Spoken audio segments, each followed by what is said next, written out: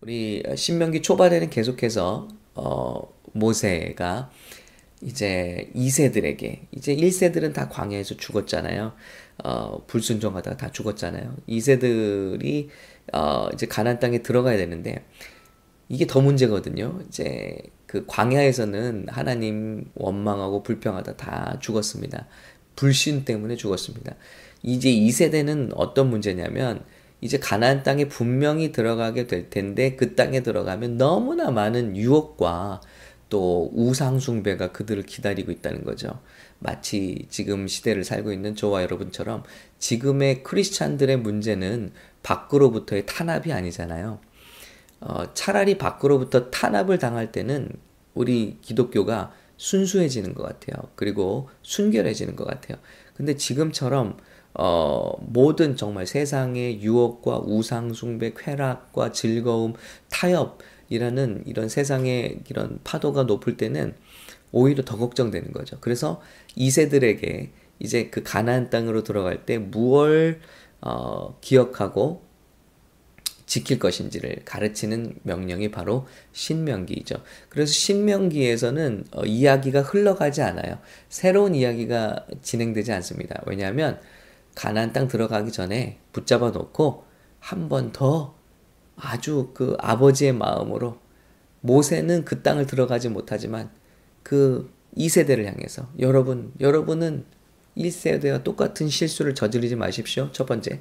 두 번째는 그 땅에 들어가서 절대 예, 우상숭배, 쾌락, 그리고 타협하지 마십시오.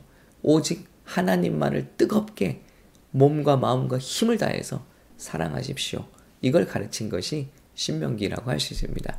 그래서 오늘 신명기 초반에는 계속해서 모세의 이제 우려가 나오고요.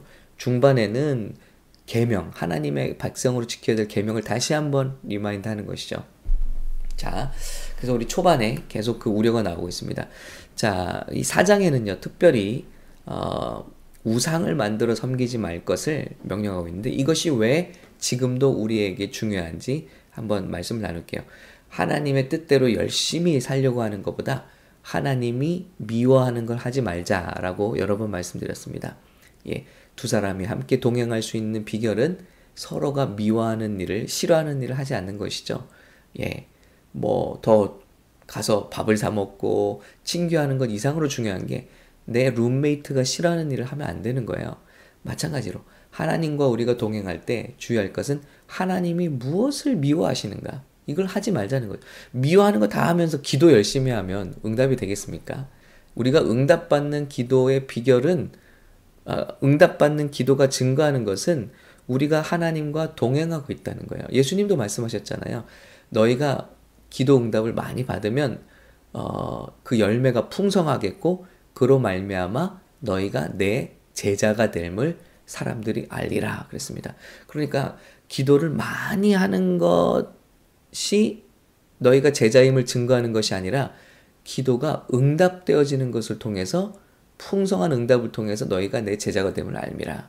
그런데 그 응답이 되려면 하나님과 동행해야 되는데 하나님과 동행하려면 하나님이 미워하는 일을 하지 말자는 것입니다. 그 중에 제일 미워하시는 것 하나가 바로 오늘 말씀입니다. 한번 살펴볼게요.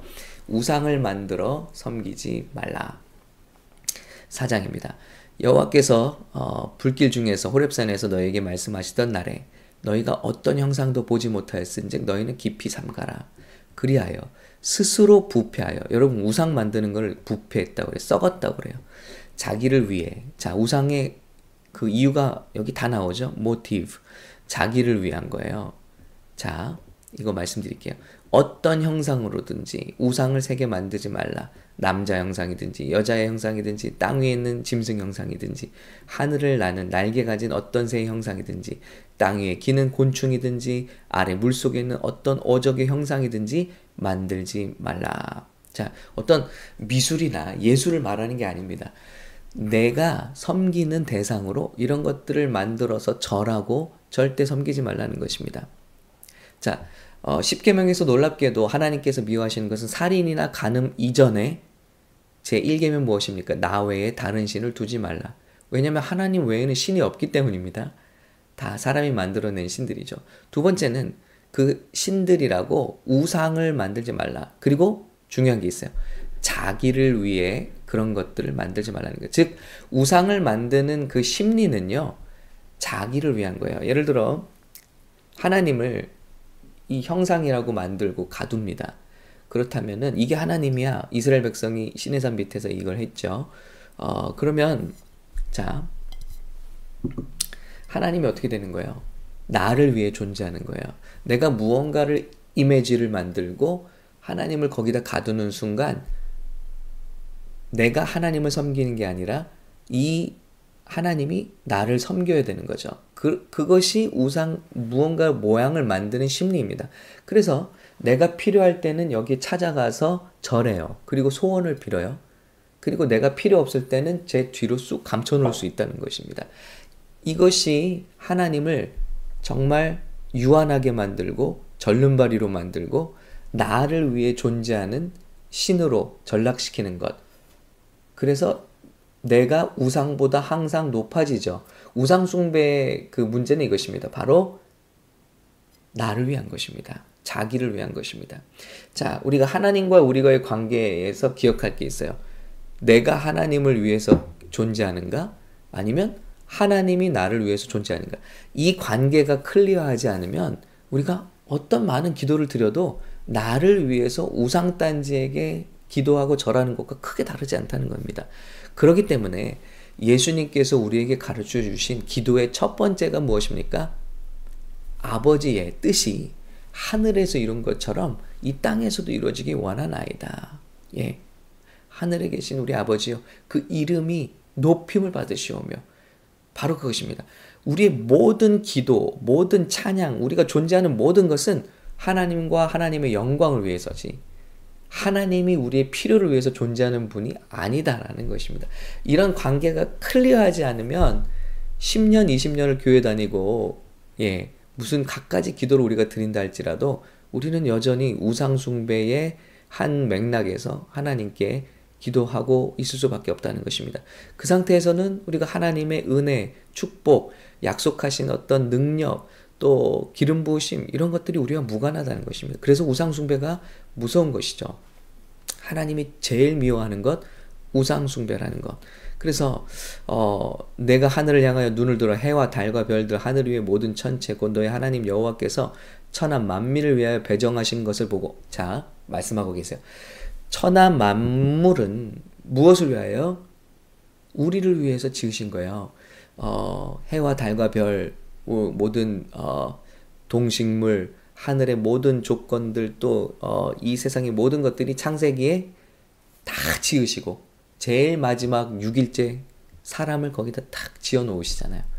자, 우리가 아기를 준비할 때 뭐 침대도 사고 방도 준비하고 다 아이들 심지어는 장난감까지도 준비해서 아이들 방을 만들고 아기를 그 방에 데려다 놓는 것처럼 하나님께서 저와 여러분을 위해서 만드신 것이 세상 만물이고 그 이 세상 만물 저와 여러분을 비롯한 세상 만물은 여호와 하나님을 위해서 지어졌다고 그랬어요.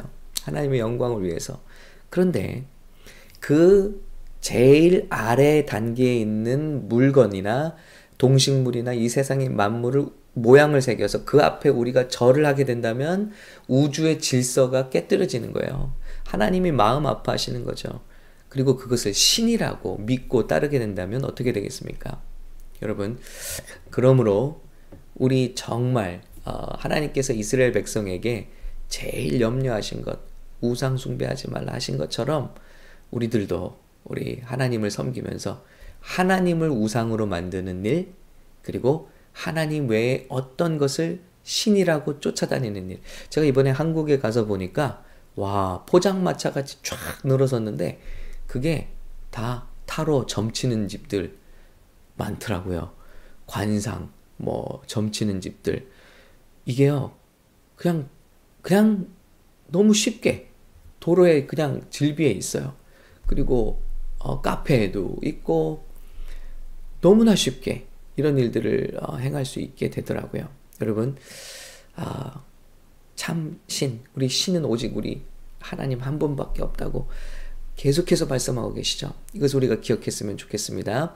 자, 여호와께서 너희로 말미암아 내게 진노하사 내게 요단을 건너지 못하며 내 하나님 여호와께서 내게 기업으로 주신 그 아름다운 땅에 들어가지 못하게 하리라고 맹세하셨은즉 나는 그 땅을 들어가지 못한다. 그런데 너희는 들어가게 될 텐데 너희는 스스로 삼가 너희 하나님 여호와께서 세우신 언약을 잊지 말고 내 하나님 여호와께서 금하신 어떤 형상의 우상도 조각하지 말라. 내 하나님 여호와는 소멸하는 불이시요 질투하시는 하나님이시니라. 하나님이 왜 이렇게 속이 좁으세요? 예. 왜? 뭐 크신 하나님이 이렇게 속이 좁으세요? 이거 말씀하는 게 아닙니다. 여러분, 부부가 결혼했는데요. 이 남편이요. 아내 보고 당신은 어느 남자를 가서 만나든 난 상관 안 해. 나는 마음이 넓으니까 당신 원하는 대로 해요. 이게 아내를 사랑하는 남편입니까? 아니면 심지어는 아내가 사귀었던 전에 남자들까지 질투하는 이 남편이 진짜 이 아내를 사랑하는 남편입니까? 여러분, 하나님은 우리를 질투하기까지 사랑하신다잖아요. 그런데 신도 아닌 것들을 신이라고 쫓아다니고 거기에 무릎 꿇고 경배하고 그들의 말에 귀를 기울이고 하는 것을 하나님이 얼마나 안타까워하시겠냐는 거예요. 더군다나 그것이 거짓 신이라도 신이라면 또 몰라요. 이 세상의 신은 우리 하나님밖에는 없다는 것입니다. 우리가 다 만들어낸 것들이지. 우리가 신으로 섬기는 것들이 다 타락한 천사와 그의 졸개들일 뿐이지. 역시 피조물이잖아요. 피조물. 스스로 계신 하나님의 이름을 우리가 망령되이하는 그런 일이 우리 신앙에는 없었으면 좋겠습니다. 그래서 내가 오늘 또 하나님이 말씀하시죠. 너희가 그렇게 한다면 반드시 경고하셨어요. 너희 날이 길지 못하고 전멸될 것이다. 그리고 너희를 여러 민족 중에서 흩을 것이다. 예, 너희를 쫓아보내실 그 여러 민족 중에 너희 남은 수가 많지 못할 것이며 정말 이 일이 일어났죠. 바벨론에 잡혀가고 아수르에게 죽임당하고 또 전 세계로 흩어지죠. 우상숭배의 결말입니다. 너희는 거기서 사람의 손으로 만든 바 보지도 못하며 듣지도 못하며 먹지도 못하며 냄새도 맡지 못하는 목석의 신들을 섬기리라. 예, 우상숭배 하기 원해. 그렇다면 아유 지긋지긋하게 우상숭배를 하게 해줄게 하는 것이 어떤 심판입니다. 그래서 저들이 바벨론을 끌려가서 이방신과 또 그들이 신이라고 여기지 않았던 것들을 억지로 이제는 섬기게 되는 그런 고통을 당하게 되는 것이죠. 자, 그러나 여기 회복까지 나오고 있어요. 그러나 내가 거기서 내 하나님 여호와를 찾게 되리니 우상 숭배를 지긋지긋하게 하다가 하나님이 참신인데 하고 찾게 되리니 만일 마음을 다하고 뜻을 다하여 그를 찾으면 만나리라. 이 모든 일이 내게 임하여 환난을 당하다가 끝날에 내가 내 하나님 여호와께로 돌아와서 그의 말씀을 청종하리니. 그래서 에스라 이후에 포로 잡혔던 백성이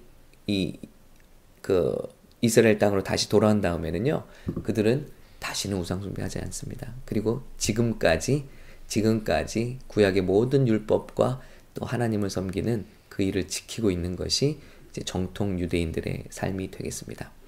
왜냐하면 겪었거든요. 이렇게 하면 큰일 나는구나. 그리고 하나님은 그 유대인들을, 회복된 유대인들을 축복해 주시고 전 세계의 1%도 안 되는 그들 가운데 정말 4분의 1의 노벨상 수상자가 나오게 하시고 전 세계의 경제와 문화와 여러 가지 일들을 쥐락펴락하듯 능력 있는 하나님의 백성들로 다시 회복시켜 주셨습니다. 물론 그들에게 아직 예수 그리스도는 그들이 민족적으로 예수 그리스도를 믿진 않습니다만은 마지막 때 그들에게 큰 부흥이 일어나서 예수님을 믿고 돌아오게 되리라는 약속까지 남아 있고요. 그 일은 저와 여러분이 살고 있는 이 시대 가운데도 이루어질 수 있는 일들로 마지막 때의 일들도 남아 있다는 것입니다. 여러분, 시간이 되신다면 4장을 더 읽어보시기 바라고요. 하나님이 말씀하십니다. 세상에 어떤 신이 와서 시험과 이적과 기사와 전쟁과 강한 손과 편팔과 크게 두려운 일로 한 민족을 다른 민족에게서 인도하여 낸 일이 있느냐. 여러분 보세요. 우상 섬긴다고 이런 일이 있나요? 예, 이는 다 너희의 하나님 여호와께서 애굽에서 너희를 위하여 너희 목전에서 행하신 일이라. 이것을 내게 나타내심은 여호와는 하나님이시요 그 외에는 다른 신이 없음을 내게 알게 하려 하심이라. 여러분 보세요. 우리 하나님 같은 분이 계신가요? 그런데 왜 하나님을 두고 우리가 다른 신을 찾겠습니까? 왜 우상을 섬기겠습니까? 왜 이 하나님을 우상으로 만들어서 나를 위해 신으로 만들려고 하십니까? 우리가 기도하면서 주의할 점, 오늘 이 기도를 통해서 하나님의 뜻이 우리 가운데 이루어지기를 원합니다. 하나님께서 원하시는 일이 제 삶을 통해서 이루어지기를 원하고요. 제가 원하는 뜻은 하나님의 뜻이 아니라면 좌절되어도 좋습니다. 우리 교회 하나님의 뜻이 아닌 것들은 다 좌절되게 해주십시오. 하나님의 뜻만 서게 해주십시오. 저는 주기도문에서 어느 순간부터 이 기도가 우리 기도에 제일 중요하다고 생각하게 됐어요. 하나님의 뜻을 위해 기도하는 것. 먼저 그 나라와 그 의를 구하라. 그래야면 모든 것들은 하나님께서 저와 여러분의 일을 책임져 주시는 거예요. 우리는 하나님을 위해서 존재하는 겁니다. 우리가 하나님의 뜻을 이루어지기 위해서 기도하는 사람들이에요. 그렇다면 하나님께서 우리 각자의 일들은 하나님께서 책임져 주신다. 저 역시 여러분을 위해서, 교회를 위해서, 하나님의 나라를 위해서 기도하다 보면요. 저희 가족들과 식구들을 위해서 기도할 시간도 없을 때가 많아요. 그런데 느끼는 건 뭐냐면 하나님께서 다 책임져 주시더라. 되게 해 주시더라. 여러분 이 일에 한번 올인해 보실 수 있길 바랍니다. 우리 기도를 바꿔 보실 수 있길 바랍니다. 하나님이 우리의 필요를 위해 존재하는 것이 아니라 우리가 하나님의 영광을 위해서 기도하는 자들입니다. 오늘 우리가 함께 한 마음으로 이 뜻을 위하여 기도할 때 얼마나 놀라운 일이 일어날까요? 하나님께서 기뻐하시는 일들이 우리 섬기는 교회를 통해서 또 우리 삶을 통해서 오늘 이 기도를 통해서 회복되고 나타나시기를 예수님의 이름으로 축원합니다.